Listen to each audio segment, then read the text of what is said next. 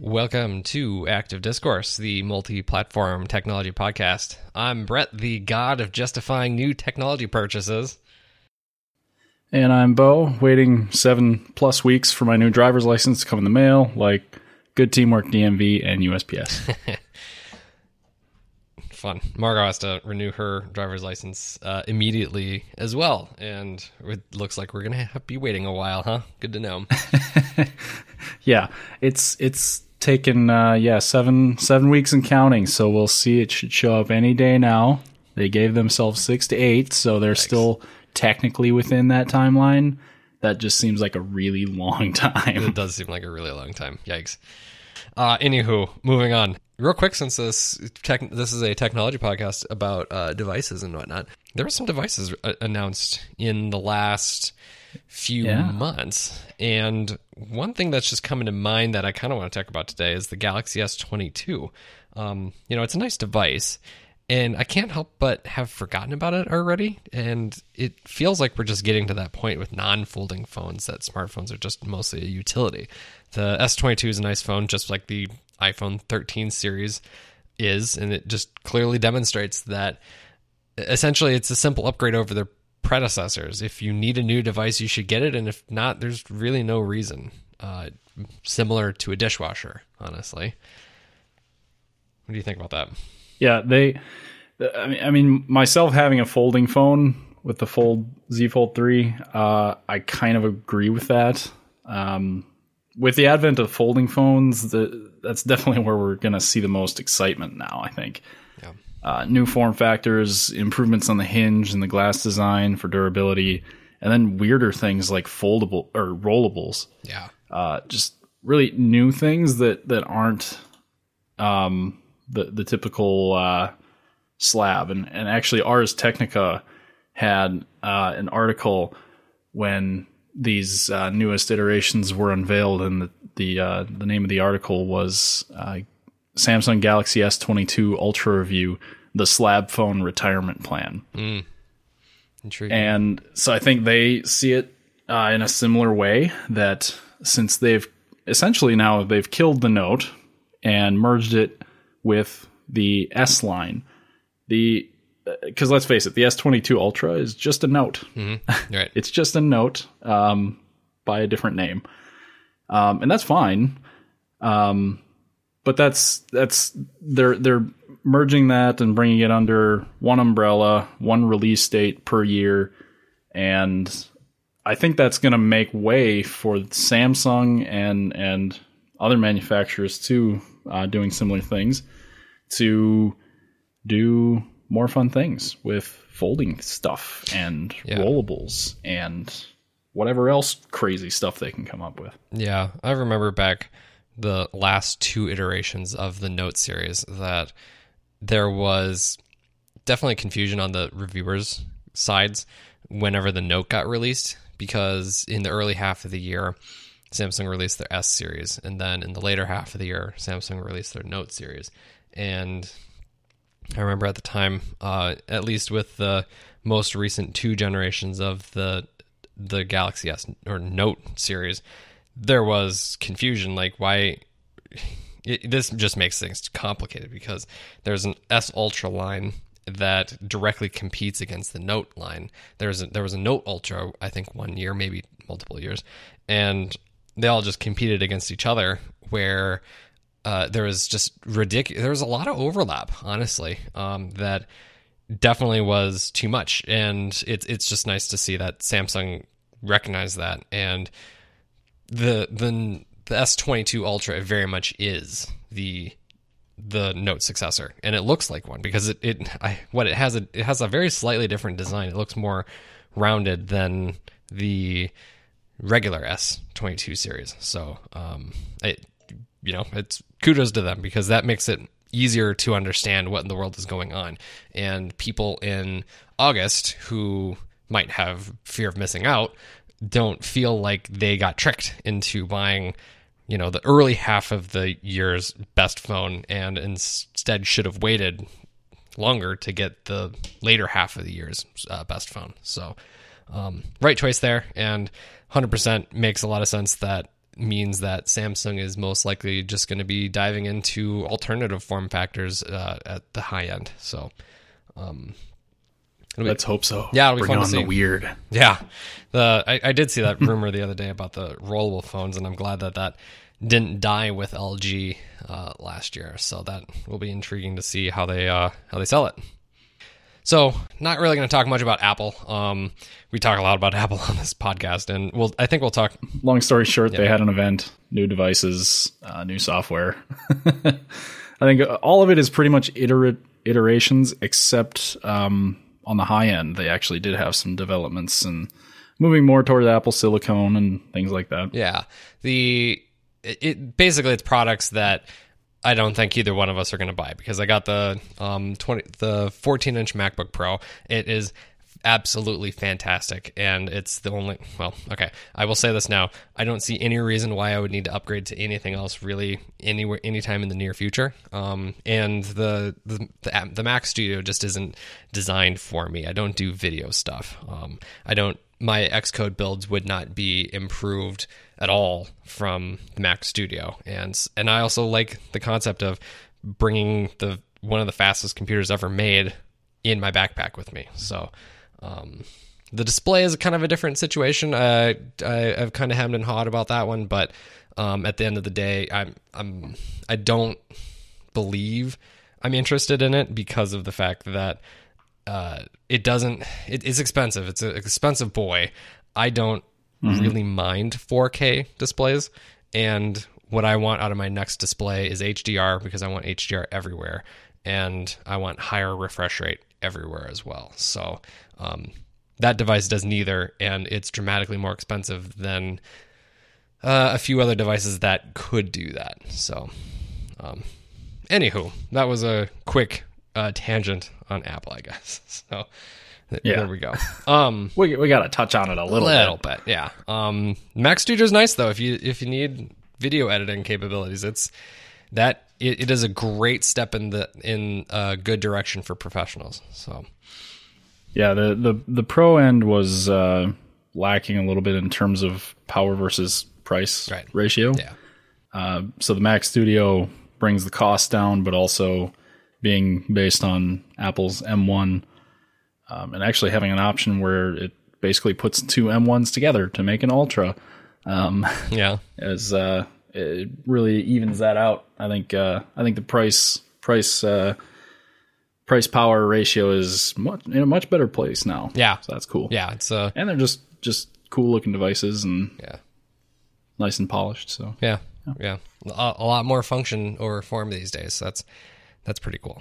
So let's move on into a main topic, and maybe just speaking of functions, moving on to the main topic that I kind of wanted to dive into today, and we've been hinting about this for a little while now. Ultimately, what I'm thinking about doing is moving just the general topics of this podcast further down into the direction of development. I want to talk more about development topics and filter in periodic hardware topics under that light.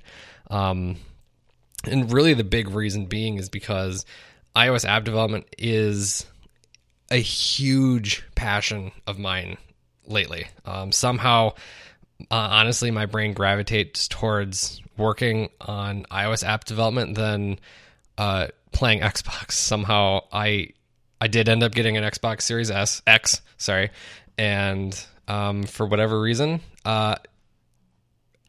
my time with the Xbox competes with my time sitting in front of my computer working on app development, and frequently app development wins. So, that's just how my brain is working these days. And so, it's constant on my mind, and there's a huge depth of topics to dive into, and it's more than just buying infinite gadgets. So, we're very much a multi-platform technology podcast. Bo develops more for the web and is generally more device agnostic, more platform agnostic. And so I develop pretty much exclusively for Apple products just because that's kind of where I started.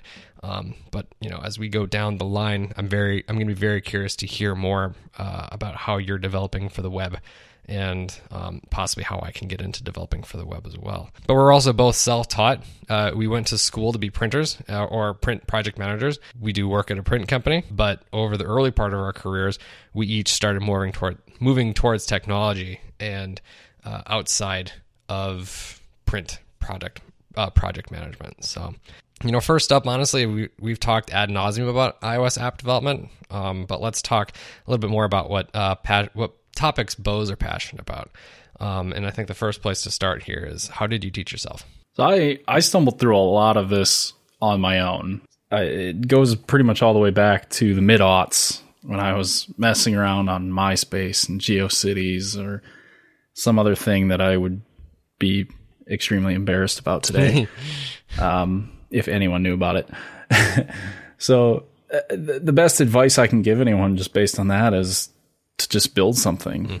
Think of a thing you want to build, figure out the bare minimum you need in order to build that thing. And don't worry about doing it the best way or making it as fast as possible or any of that at first. That can all come later. I would say just figure out what you need to do to build it and do that. And sort of at the minimum level too. You don't need to necessarily come out of the gate with the best language for that situation, the best programming language or the best tools or any of that. Just try to use things and get accustomed to them and build from there. Just kind of have yourself on a foundation and push yourself to learn something new and just dive into it, because I think that's a great way to learn anything. It's obviously set yourself up for success and have resources and maybe people that you can surround yourself with that can support you in that, but also putting yourself into it and immersing yourself into it and really just trying to figure out things for yourself. Programming is funny in that, like, the more you program doesn't mean that you're not still going to be copy pasting from Google. Yeah. Like, programming is so funny that way, that you can be good at it. You can be great at it. You can be an expert programmer. You're still going to Google stuff. Yeah. You're still going to Google stuff years later. And I think that's even something that the pros that work in Silicon Valley, all of them, I've heard them say that in one way or another. People who do this as their day jobs, people who've done this for 30 years. I mean, as much as you know, there's always more things you don't, and you're going to have to figure those things out. And so knowing how to do that, just being able to look out there for yourself and find an answer is going to be a hugely important skill when you're trying to develop anything. So that's really how I started out, was just starting with just silly things that I wouldn't show anybody. Yeah. Right. Yeah. and then building from there. Yeah. It's funny. Like, honestly, I tried to get into app development about 5 years before I started app development in 2019. And so in 2014, I tried, and for whatever reason, when I was younger, I had this mentality in my head where if I couldn't do something absolutely perfect the first time, it might not have been worth doing it at all. And so I was starting to follow tutorials back in 2014, and I would get discouraged because what I was doing was putting a button on a screen, and I was like, that's not a lot of fun. Like, where is this going to go? I need to do way more. I need to make a design that looks dramatically better than just a button on a screen. And I totally missed the concept that you have to learn how to walk before you can run. And for some reason, that concept finally clicked in my head in 2019, because in 2019, what went through my head was, I want to make a Pokedex app. And I would probably be able to make a Pokedex app today had I continued making an app from 2014 to 2019, because by that point, I'd have 5 years. Pokedex app shouldn't be nearly as hard. A programmer who's been working for 5 years should easily be able to do that, but I didn't. I I still didn't know how to walk. I still didn't know how to put a button on a screen.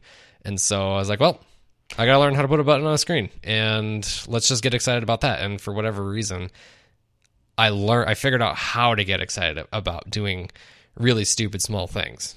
There's a ton of projects that I won't share because of the fact that I know that it's small, but at the same time, a lot of them I'm proud of it because of the fact that that's the first time I ever triggered a segue from one screen to another. And I was super proud that I was able to pass data from one view to the next. And because that was the first time I ever did it. And that just keeps on building on top of it. So you do something, you finally get data to pass from one screen to the next. You do a Google search or follow a different tutorial that says, all right, now that you know how to pass data from one view to another, how do you interact with that? How do you do different things on top of that? And it just keeps on building over years and years and years, and looking up these tutorials, looking up on Google how to do various different things. It just all adds up. And my biggest advice is don't be afraid of just putting a button on a screen or just putting an image on a screen. That first Hello World program is the first step. When you learn that first step, you just have to keep on going from there. Yeah, and it's that first project or the first few is just really, it's whatever you want to work on. It's not, nobody can really tell you like, here, build this. Yeah. You have to want to build it. It's got to be something that you're interested in, because that's going to make you want to find the solutions and find the ways to build that app and make it something that you would want to use.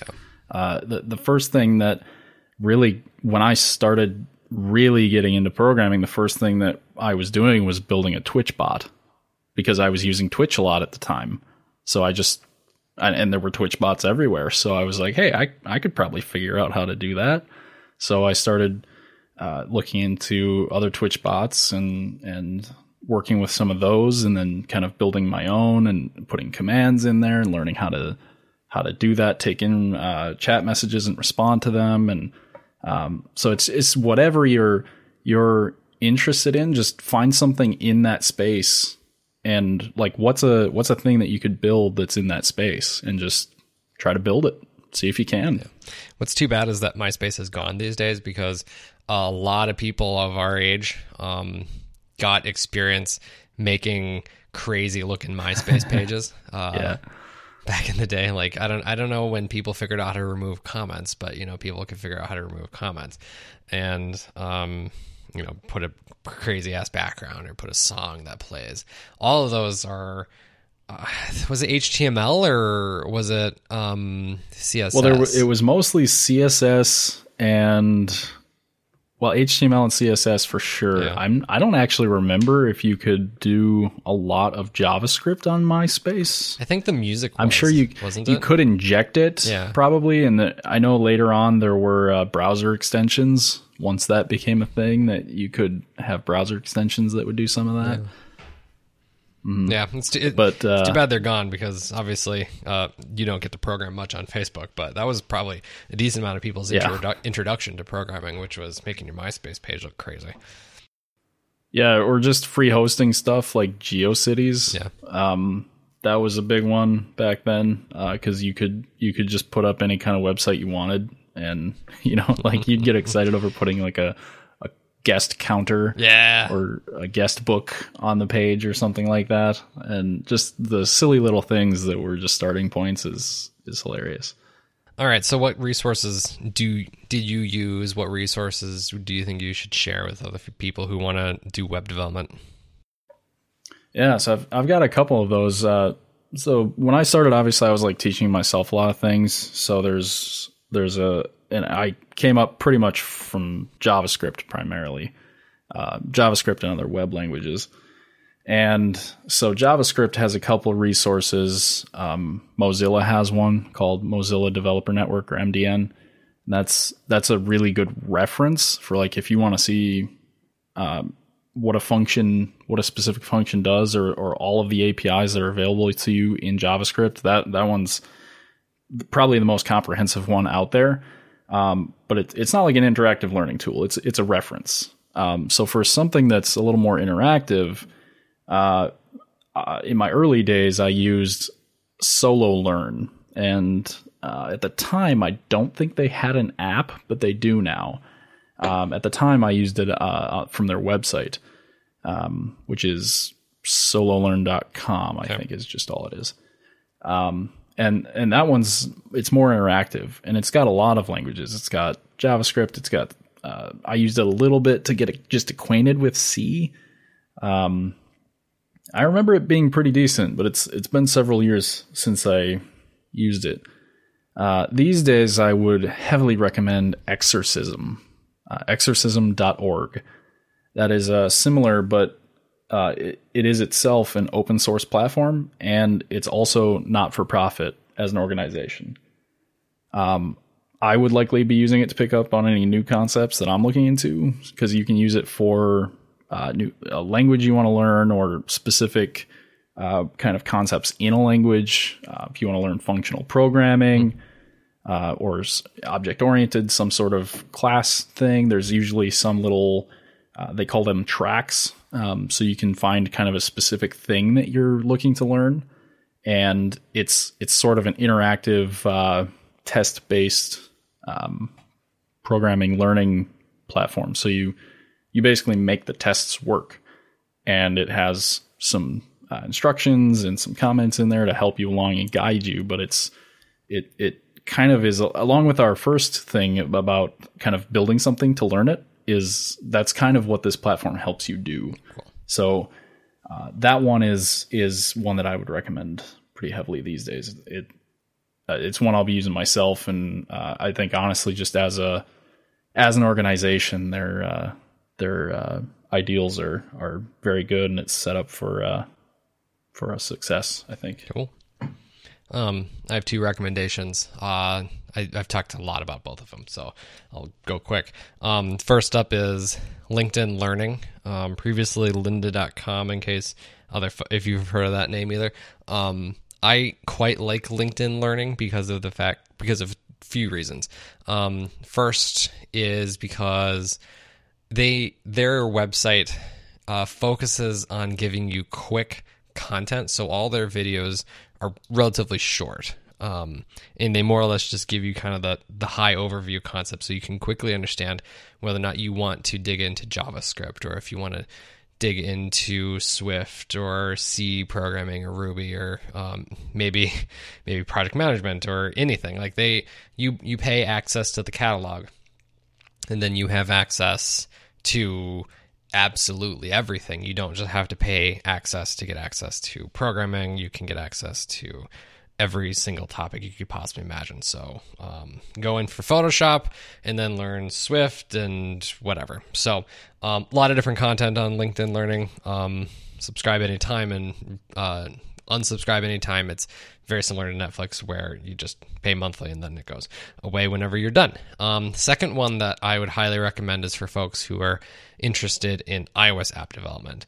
There is a creator that honestly changed my life because of the fact that his free resources are absolutely top-notch. I wouldn't be surprised if he loses out on a ton of sales because of the simple fact that he offers so much for free. It's Paul Hudson. He hosts Hacking with Swift. He has a 100-day course where you can get content every single day for 100 days. So that's more than a quarter of a year. And a lot of people on the Swift Reddit, myself included, have followed this 100-day course, and they're like, people have launched apps just after going through that free course, honestly. He also happens to have a actually similar price to LinkedIn Learning, about $20 a month, and you get access to all of his paid content. And his paid content is even more in-depth. And he has just a ton of different resources about all the different topics you could possibly imagine. It gives you access to a exclusive subscribers form. There's all sorts of great stuff that you get access to. I didn't build Sneaker Tracker with his premium content, but I subscribed to his premium content after launching Sneaker Tracker. And all the apps that I'm currently working on now have all fundamentally been built with his premium content. And I'm getting a little nervous about Sneaker Tracker just because of the fact that I've learned so freaking much from Paul Hudson since diving into his premium content that I don't have time to tear out Sneaker Tracker, but I also don't have in-app subscriptions with Sneaker Tracker, so it doesn't make me money. So it doesn't really make a ton of sense for me to do that anyway. But like, holy buckets, his courses that he has for his premium content is absolutely crazy. It is so good. He's such a good guy. He does all sorts of donations all over the place. He hosts like conferences. I don't know how he has so much time in the world, but he does. So I can't recommend him enough. That's the thing that gets me is man, there's just not enough hours in the day. Yeah. like you said, you've got Sneaker Tracker, and like you could, knowing what you know now versus what you knew when you were building it originally, like you could basically re-architect the thing. Yeah. And make it probably 5 times as good. Mm-hmm. And I've got similar things where I've got things that sat around for a while, and I've learned so much since I made them originally that I could knock it out of the park and really just make something so much better. Mm-hmm. But the time investment there, going into those things versus maybe new things or playing PlayStation or Xbox or whatever, there's just so much that you can do right now that that's my biggest challenge. Is like, if I didn't have to sleep, I wouldn't. Cool. Okay, so directly related to that is I want to briefly talk about the next apps that I'm working on. I'm kind of taking a different approach than I did with Sneaker Tracker.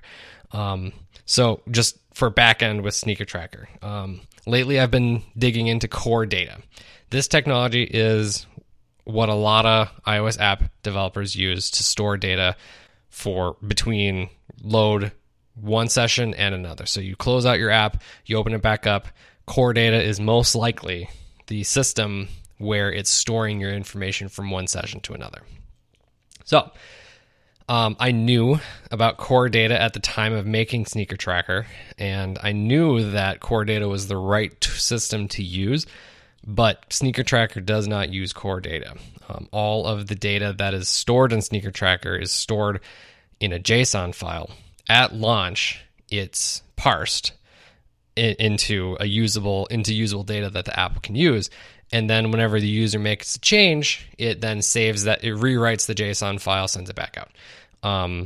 So JSON parsing is a hell of a lot easier to do than Core Data. And I knew at the time that I should learn Core Data, but at the same time, there's a fallacy of, if I only knew how to do something, to do X, then I would just do that from the beginning. But then in which case you'd keep on finding different X's and Y's and Z's of things to do, and then you never actually do anything.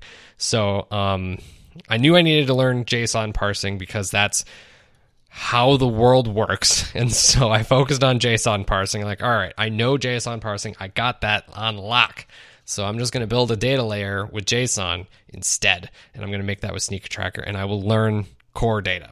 And now that I'm done with Sneaker Tracker, my first task was to learn Core Data, and it's messy. It is ridiculously messy, and it makes me hope that Apple has some solution in the future so that maybe they have more like a SwiftUI-like data layer where it's designed for the Swift language instead of for Objective-C. So Core Data was first announced in 2005, and in the programming world, that's pretty old. It's not ancient, but it's old. For reference, it was first launched with macOS 10.4 Tiger. Yeah, that's back there. Yeah, it's a little ways back. 2005, it was like 4 years after 9/11. the Swift programming language wouldn't even launch until 9 years later. So a lot of core data is built with Objective-C. Core data, like a ton of other Apple technology, also has its roots in Next, which means that it goes back to the 90s. So, yuck. But core data is what it is. It works. It's the first party solution to storing data, and with a little bit of help, specifically what I'm doing is setting up computed properties so that I can remove optional values, setting up different save, update, and delete methods, and then also telling the program when those can and cannot be used, setting up tests to make sure that duplicate data or race conditions aren't being created. There's just a lot of kind of busy work to do when setting up a program or an app for the first time. But after you've done that, theoretically, you shouldn't really have to touch it much ever again. The whole concept of setting up data first is so that you can just start focusing on UI after that. And so all of this is to say, instead of focusing on a single project like I did last year, this year I'm instead setting up the bones for a lot of different projects. Essentially, I'm getting the core data part out of the way for a lot of different projects so that whenever motivation strikes, I don't need to deal with kind of the messy core data layer and just start working on some interesting ideas and move quicker with it. But I can also see how this might be setting up like a graveyard of projects because, if I abandon a project, I spent a lot of time setting up the core data layer for it, and I just didn't do anything with it. So I'm just curious to know what your thought is on setting up like boilerplate stuff, maybe what projects you have going on and how you kind of approach those. What do you think about the whole concept there? There's definitely a lot of boilerplate projects out there. Like there's on GitHub, there's specifically a function for making repositories for that purpose only. I think GitHub calls them template repositories, and because you can make a repository that someone can kind of kickstart their own project from, that takes care of a lot of the boilerplate. And in pretty much every programming environment for whatever language or for whatever tool, there's pretty much always going to be a boilerplate or some way to create a new project that kickstarts all the different pieces you need. Like in .NET, the command line .NET has a command specifically for that, .NET new, and it's got a bunch of templates. And it's for different, you want to do a web project or a command line project or a UI, and it's got templates to kickstart each of those. So it's such a common thing that like everything has it. So for my own stuff, I think I have had kind of my own little boilerplates here and there that I will reuse, and some of those I've got some of them I've started to use more official ones like the .NET templates, or I've got some repository. I think I might have like a private GitHub repository for some things. So there's a bunch of ways you can do it, and in terms of a graveyard, I've definitely got stuff that I killed. Yeah, I'm not reaching Google levels, but I've got stuff that I've gotten rid of. And some of those, like it's because maybe it's a project that at the time was useful, say like in JavaScript. The JavaScript language has changed a lot in the past few years. It stagnated for a long time. And then the group that oversees support and development of JavaScript is called TC39. And they really started formally kicking it into gear in trying to go back because they released a new version in 2015 that had a whole bunch of great features and usability improvements. So it was probably like 2010, 2012 when they really started kicking it into high gear. If like we got to figure this out type of situation. And so there were a lot of things starting around then that I was using that were useful then, but because of new features and language things that they built and added, I didn't need them anymore. So, you know, there's you're gonna be getting rid of things. Things are changing all the time. So if it's a tool or a library, you might deprecate it. You might just say, "Hey, don't use this anymore. Use this instead." Yeah, and that's fine. If it's an app, and I'm thinking you're kind of wondering about stuff that you've built that maybe just isn't going to go anywhere, and that's totally fine too. Yeah. I've built plenty of things that just didn't need to get off the ground. I really just built them to figure out one specific thing, and then took what I learned there and moved it somewhere else. I think the graveyard fills up pretty fast, but they're the graves are of varied sizes.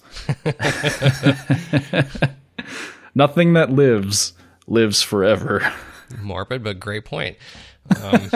Yeah, it's weird thinking about the future for Sneaker Tracker, honestly, because I love the app. It's gonna always hold a special part of my heart, but at the same time, I don't think I'm ever gonna put an ad in any advertisements or any in-app purchases into it. Mostly just because it's I feel like there's a lot of noviceness built into it, and I don't want to have a lot of pressure in it. It feels weird to say that, but at the same time, like, I don't know. I designed it for me. I designed it for learning capability, and then I'm going to keep on making it better just because it's how I track the mileage on my shoes. I'm never going to make a ton of money off of it, even if like I did put in-app purchases in it or advertisements, even though I feel strongly I don't think I should put advertisements in this one. And so in which case I might as well just move on to another project that I will have some form of monetization incentive for it, or like monetization from the very, very get-go instead of adding it on after the fact. So yeah, because of that simple fact, like if I start making money from other applications, whether through advertisements or through in-app purchases, that's going to make Sneaker Tracker even less important, other than the fact that it has a lot of sentimental value, because of the fact that it's the first app I published. So it's odd. It's odd to think it. I don't think Sneaker Tracker is anywhere close to the grave. Probably as, I don't know. I'd probably go through a whole revamp of it before that, but yeah, it's just weird to think about that concept, since I spent a ton of 2021 on it. Like, it was the focus of the year. So anyway, yeah, and those things definitely, they'll stick around for you. Yeah. Like I still go back to some of my code from that Twitch bot, for example, that thing that I really was building 7 years ago. I still go back to that and not necessarily punch too much code into it, but kind of look at it and just think of like, man, what could I do with this now, sort of thing. Yeah. So I've still got all of that, and still pretty much have a lot of the things that I've worked on, and so they, even if it was something that wasn't going to go out into the world, so to speak, it's still something you built and something you worked on. And all that stuff is useful. Like it's all a rung on the ladder. So it's really it's a journey. It's an adventure, and there's going to be a lot of banging your head on the wall along the way. But that second you get that button on the page, or you get the data to persist from one view to the other, that's when it all is worth it. Yeah, exactly. You made the monkey dance. Right, exactly. Yeah, like I've experienced maintaining an app. I've experienced publishing it, seeing what Apple says about what I need to change in order to publish it. Historically, they've said basically nothing, but yeah, it's an intriguing step all the way around. So, what kind of projects are you thinking about for your personal world? What do you want to work on? So personally, there's a few things. Right now, I'm really finding myself interested in automation, which is great for work. Personally, I don't know if I have a lot of need to automate things in terms of files on my computer. People aren't sending us files very often in our personal world, you mean? Weird. Right. So I'm interested in it, but I'm applying that mostly at work. Yeah. So then personally, I'm kind of thinking about what would benefit me the most right now. Like what am I kind of missing as a developer or just the things that I'm interested in, and that really has come down to an app or a service that has a back end along with the front end. Because I haven't done that. I've either done front end or I've done things that are on the server side, and I haven't really connected the two. Okay. So I know how to use APIs, obviously, but like haven't really done that sort of integration. So having a database, for example, or a multi-platform sync functionality, that's sort of maybe the next frontier for me. And I really I've only just kind of thought about a couple things I could do with that. One of them is like a personal relationship management app, since I'm pretty bad at keeping up with people. I feel ya. I am too. So I know there's apps and services that do that already, and that's going to be a trend, by the way. Like you're going to think of something's already going to do it. Oh yeah. That's pretty much just the way the world is. There's so many people in the world, and so many of these things will have already been done. That's fine. You can still build it. You might find even a better way to build it. Right. So that you're going to notice that's a trend.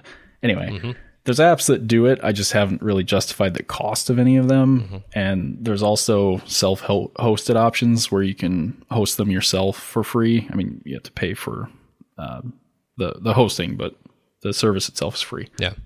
But the primary one is written in PHP, and I just won't do that to myself. There's no way. Don't learn PHP, huh? That's too bad. I'm not going to name it because I don't want to disparage the project because it's great. Okay. I don't want to use anything that's written in PHP. Yeah. Personally. Yeah, that's fair. That's fair. And then a kind of a secondary one is, and this goes along with the time topic, right? I've been playing a lot of Divinity Original Sin 2 lately. It's a turn-based RPG, kind of the classic RPG Baldur's Gate sort of thing. Yeah. And it has a pretty deep and flexible leveling system. And so I thought this exists already too, a trend.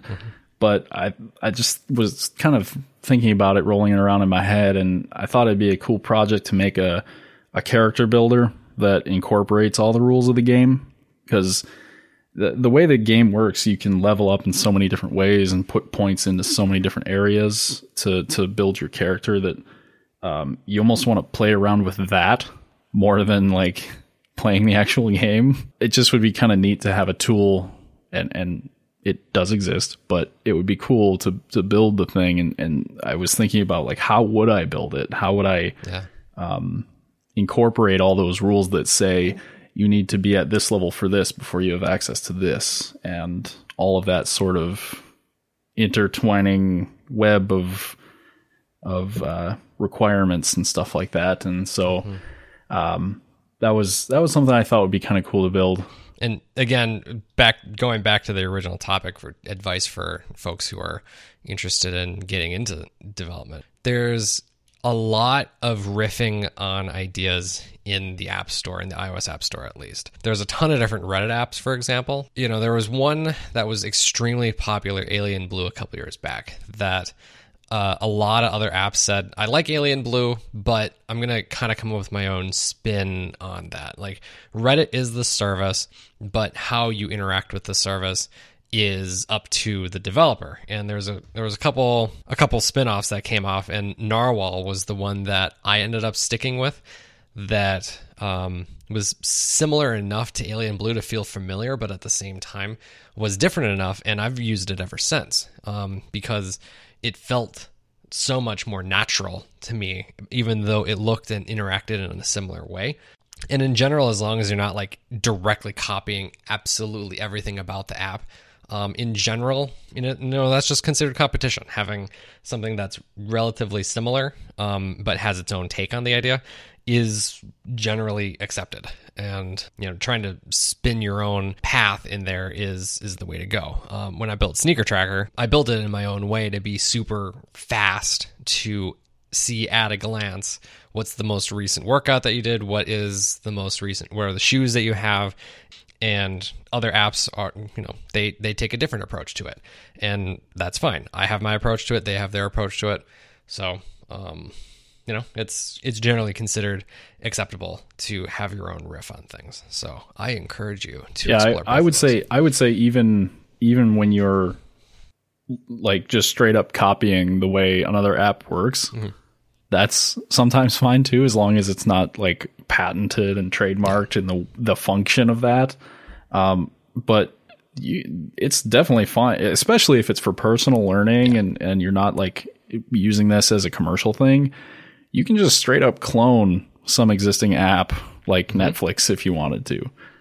Just so you could learn how to do it, right? If it is for something that you're putting out there, you can even copy the way something works, as long as you're not using the actual code.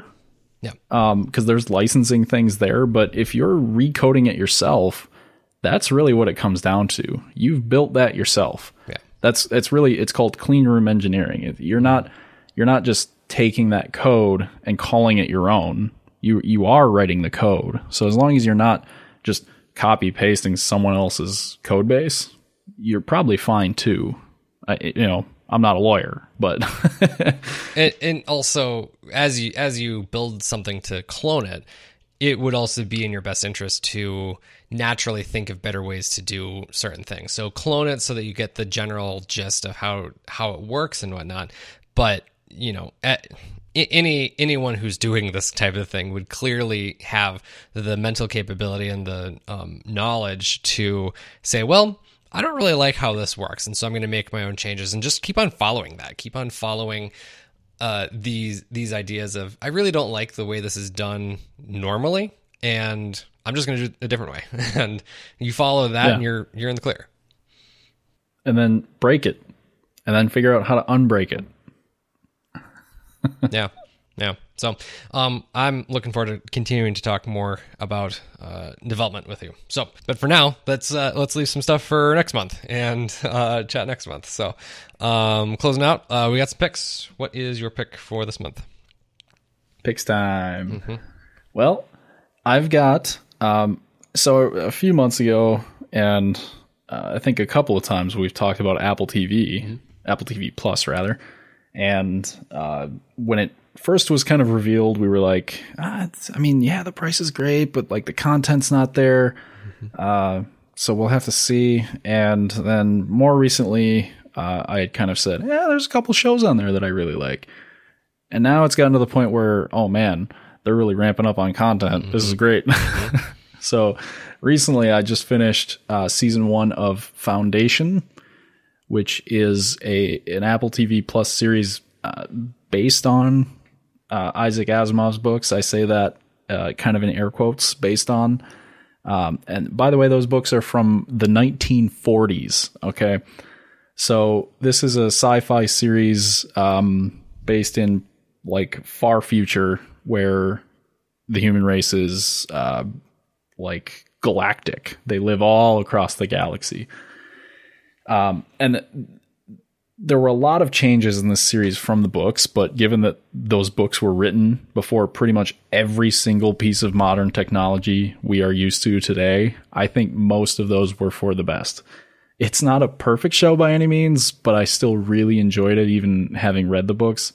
As an example, I think The Expanse, which was really a great show and just concluded recently on Amazon, they handled in-space scenes pretty damn well.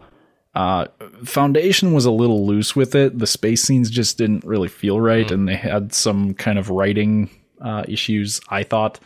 But overall, the story was interesting. Some of the characters, like there were there were a couple storylines kind of going, plot threads throughout the show, and there was one that was definitely the most captivating, and others were just kind of there. I know they're building toward future seasons, but really in the first one, there's definitely one standout plot thread, and a couple standout characters too. So really just if you're a fan of science fiction, space, like this should be on your list. I was really entertained by it, and thought it was a really well done adaptation considering how old these books are. Yeah. I mean, these books were written literally in the 1940s and 1950s, so it's crazy how much has changed since then. Yeah. And how much Isaac Asimov kind of foresaw even then as an author and as a guy interested in technology and science fiction. So cool. Yeah, really, really fun series and adaptation. Cool. I'll check it out. Okay. My pick is very strange. Technology Connections, the Dishwasher Collection. And I specify the Dishwasher Collection because of the fact that I will probably share other collections from this YouTuber in the future. So this may be the weirdest recommendation on this podcast to date. But here's the gist. You're using your dishwasher wrong and you're spending too much money on soap. Oh my God. If you want to know why and how to use your dishwasher properly, our boy at Technology Connections on YouTube did extremely thorough research on why powder detergent is all you need and the pods you pop into the dishwasher are a scam. This dude is awesome. He is extremely informative and has thoroughly considered the entire subject matter here. So, he has an extremely dry sense of humor. And let's be real here, he's talking about a dishwasher and how to use a dishwasher, so it's an extremely dry topic as well. I found him on Reddit. Someone just recommended, like, I didn't expect to watch almost an hour and a half of this dude explaining the concept of a dishwasher to me, but he did. And he was like, yeah, it was extremely entertaining. And I feel, I don't know, the dude on Reddit said that he learned a lot from it. And I agree. I learned a lot from it as well. His way of presenting information leads to retaining knowledge extremely easily. Again, it's super dry. It's super dry humor, super dry topic. The first video is about 30 minutes. The second video is about 50 minutes. Follow me on this journey and learn how to use your dishwasher properly. You know, there's Adam Sandler movies that you've watched that gotten less out of than this. No offense to Adam Sandler. All offense to Adam Sandler. Yeah, that's probably true. I wonder if we ended up on Technology Connections through the same thread on Reddit, because I ended up on a different video of his, but I know this one was referenced in that same thread, and I just happened to pick a different one for whatever reason. Interesting. And I'm just curious, just cosmically, if it was the same thread that you and I were in. Yeah, it's gone from my mind now. It was around October that I found him. Oh yeah, this would have been. It was more recent for me. This dude is the best. He's absolutely the best. I think this worth is mentioning. He does have some shorter videos as well. Not many. They vary. His shortest videos, like, probably they're 10 all minutes. at least like 20 minutes. Yeah. Anyway, it's fantastic. Check him out. Awesome. Links in the show notes. Thanks for listening. If you'd like to share any feedback, questions, or topic suggestions, feel free to reach out to us. We are on Twitter at Active Discourse, and we'll be back probably towards the end of April. And we will figure out what topic we talk about then. I do have a couple projects that I'm currently working on, so we could dive into that. Otherwise, maybe if I ever convince Bo to work with me on a certain project in our spare time outside of work, maybe we will start talking about those projects. But until then, happy April. We'll see what we learn. Yeah. So thanks for listening, and talk to you next time. Bye. See you in the next one.